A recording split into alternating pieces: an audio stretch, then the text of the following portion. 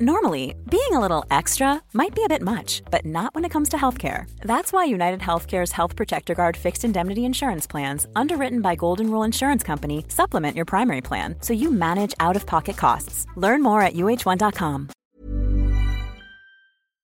Piki mai kake mai. I'm Alison Ballance, and welcome to this Our Changing World podcast from RNZ. The good news is that if you're in your 20s, your muscles are probably the strongest they'll ever be. The bad news is it's all downhill from there, although you might not start to notice that you're not as strong as you used to be until you hit your 50s. And by the time you're in your 70s and 80s, many of us will be very frail indeed. There's a special word for this, sarcopenia, a word that literally means poverty of the flesh. Lack of weight-bearing exercise is one cause of muscle wasting, and another is just old age. The question of what exactly is going on with our muscles as we age is one that intrigues University of Otago neuroscientist Phil Sheard. As we get older, the main driver that results in people transitioning from dependence to independence is frailty. And frailty is a global term that encompasses many things, the major one of which is musculoskeletal weakness.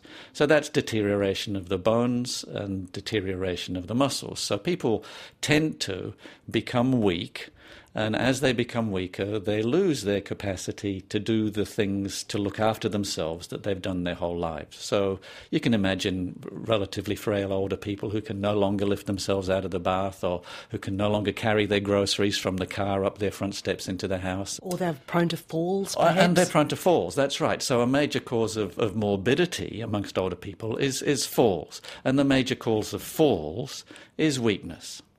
So what we want to know is why and how do we become weak?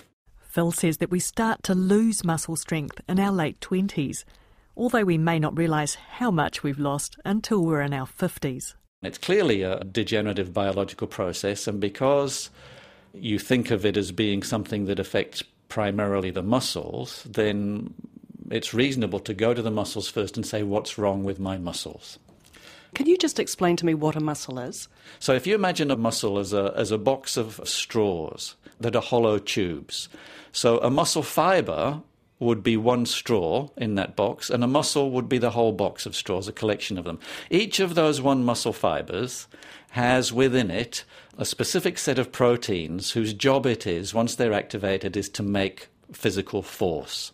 It's not a single cell. Muscle fibres are made during development by many individual pre-muscle cells joining together to make one very, very, very big long tube that runs for a part of the length of the muscle as a whole. So muscles as a whole can be, in humans, 1/2 metre long. You're gesturing at your upper leg. I'm gesturing at my thigh, and so my thigh muscles might be 1/2 metre long. So there's a tendon that connects the muscle to the bone at each end, but between the tendons we've got a complex network of muscle fibres. In general, they don't run the whole length of the muscle. They have complex anatomical arrangements that allows the fibres themselves to be relatively short. The bigger the tube is, so if you think of that as the calibre of a straw, a big fat straw that you might get to drink something thick would be a strong muscle fibre, and a skinny straw that you might use to drink lemonade would be a weak muscle fibre. So what's happening with our muscles as we get older? Why do they shrink and lose their strength? Phil has been investigating this in mice, and he says that there used to be two possible explanations. One is that whole muscle fibres might die. So that is, you might have, when you're 20 years old, 100,000 fibres in a muscle, and by the time you're 60, that might be down to 60,000 muscle fibres. And the more muscle fibres you take away, the fewer you've got and the weaker the muscle would be. So that's one theory. That's one theory. And the second theory is that irrespective of whether or not you lose any muscle fibres, the muscle fibres that you've got might shrink. I no longer think that fibre death is a significant contributor to age-related loss of mass. That leaves fibre shrinkage. So the question then that we come to is, well, all right, if fibres are shrinking, is it all fibres or is it some fibres? And if it's some fibres, what's different or special about them? And is it the muscle's fault, or are they innocent victims in this complex play? Well, so the answer to those questions are that in general it's some fibres, not all of them. In the animals that we investigate, if we look at an elderly mussel, we'll find typically that the great majority of the mussel fibres actually look normal and healthy and happy, and a small proportion of them look very, very small. They've shrunk away, in some cases almost to the point that we can't recognise them as muscle fibres. It's a process that we call atrophy. So these are severely atrophied fibres.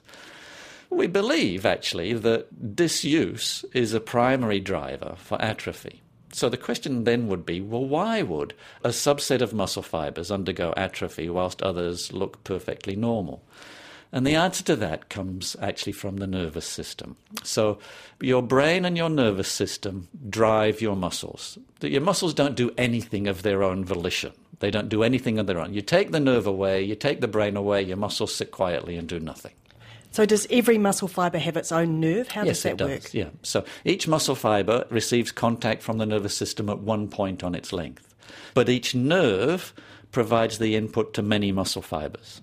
The point where the nerve makes contact with the muscle fibres is called a neuromuscular junction. If we look in young animals, every muscle fibre has one neuromuscular junction with a very typical structural form. If we look in old animals, we find small but significant, maybe at any one time 10% of the muscle fibres would have no nerve on them at all. The nerve has just gone. And others, where we see there's a nerve there, but the morphology, the shape and the pattern of connection between the nerve and the muscle looks very abnormal. Instead of it forming a coherent, joined cluster of connections, it becomes fragmented. So it looks like a lot of little tiny islands of connection. And those islands are typical features that are widely described, that we and others have described as a what looks like part of the typical aging progression, that a normal neuromuscular junction, the first stage in its deterioration is that it becomes fragmented, and the next stage of deterioration is apparently that the nerve withdraws and that the muscle fibre loses its contact altogether. If that's happening relatively early in this degenerative cycle, as I said, in humans it might be beginning already by age 30, in those early stages, the muscle fibre, having lost its contact from its nerve, apparently can send out a chemical signal indicating into the environment that it's lost its nerve. And any nearby nerve fibre is potentially capable of responding to that chemical signal by growing an extra little sprout out and making a new connection on that muscle fibre and taking it over. And that certainly occurs. There's strong evidence for that. So we get this process that some fibres lose their nerve and then other nearby nerves take over and provide contact with those. The capacity of nerves to do that appears to be limited. They can't continually keep branching and making more and more connections. So as we get older, as more nerves withdraw, increasingly it becomes more likely that there's no nerve in the vicinity that has the capacity to reoccupy that site, and the nerve remains denervated. The muscle fibres themselves, to all intents and purposes, are normal. It's just they've got no nerve and they can't be activated. So they undergo what we think is a disuse atrophy. They shrink and they get smaller and smaller and smaller and smaller. This brings us to the role our nervous system is playing in all of this. The spinal cord is the central nervous system. You wouldn't necessarily think of it as your brain. I do, actually. I think of your brain as being the brain and the spinal cord. Let's call it the central nervous system.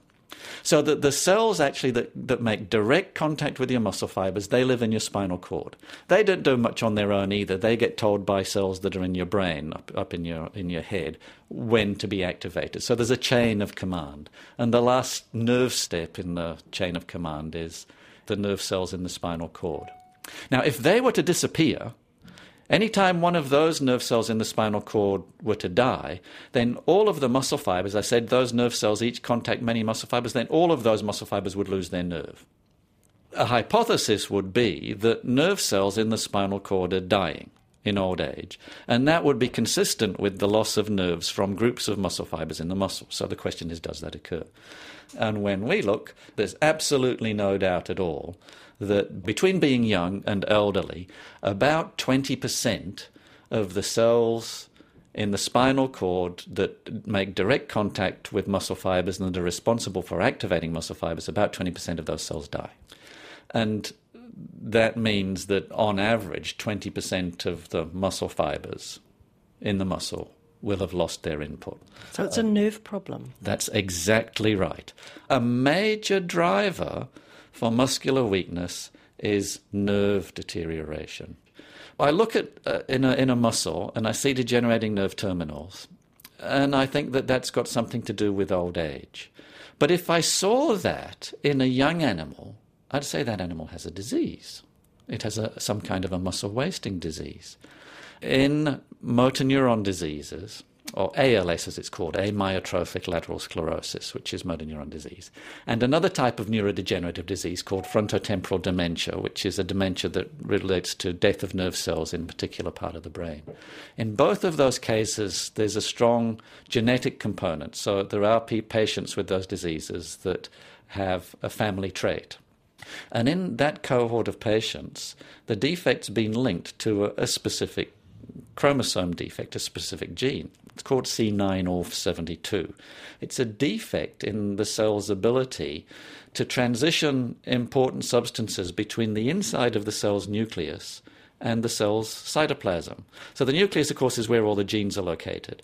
And so the cell is constantly making new proteins to repair proteins that have outlived their usefulness or degraded or damaged in some way. So the cell's receiving instructions and responding to those instructions. And so the genetic material is enclosed in quite a secure membrane, which is an envelope, which is inside the cell.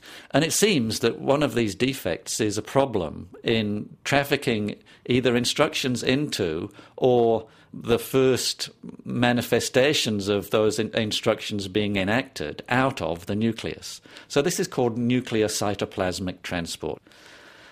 And for a variety of complicated reasons, that ultimately leads to the death of the cell in these patients that have got this type of motor neuron disease. So we just actually asked the question, well, if that's what's going on in motor neuron disease, I wonder whether or not motor neuron disease is an accelerated manifestation of a process that might actually also be going on in old age. So it's just like a sped-up aging, maybe? Might be, yeah. So our next challenge is to try to understand what is happening in old age that leads to a dysfunction in that process.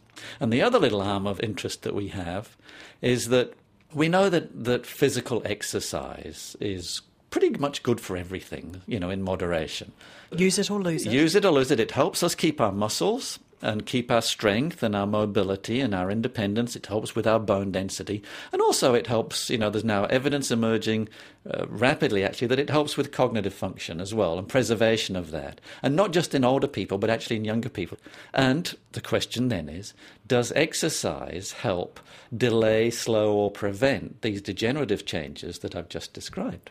So we have some animals that are regularly active, and we look at those too. And their muscles are better, their neuromuscular junctions are better and healthier. The number of nerve cells that die in the spinal cords of animals that are regularly active from middle age to old age is reduced.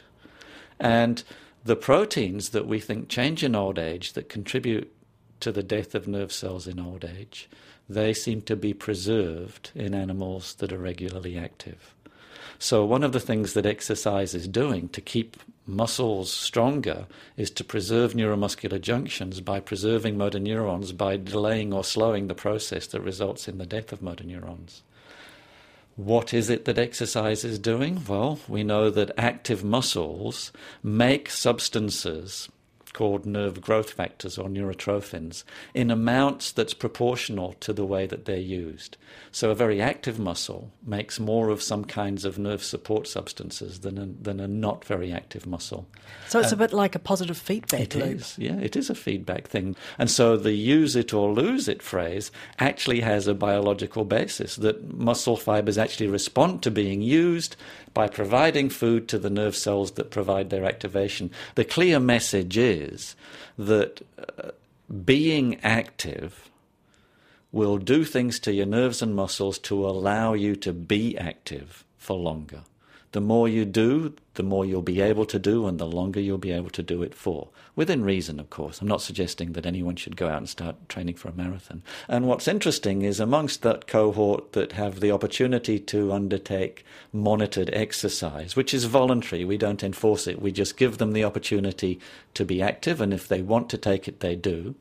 And to a very significant extent, the benefits of activity derive from being busy by just a moderate increase on not being busy. So those who do a little bit get almost as much benefit as those who do a lot.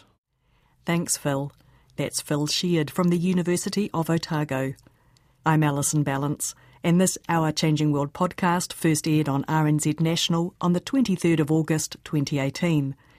If you'd like to listen to this story again, check out the photos or read the written feature, the place to go is our webpage, rnz.co.nz/ourchangingworld.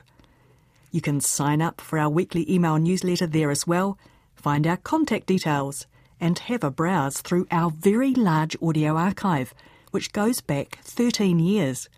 It's full of treasures. We are available as a podcast on the RNZ app, and we are RNZ Our Changing World on your favourite podcast provider. Stay in touch with us on Twitter and Facebook, where we are RNZ Science. Bye for now. Mā te wā.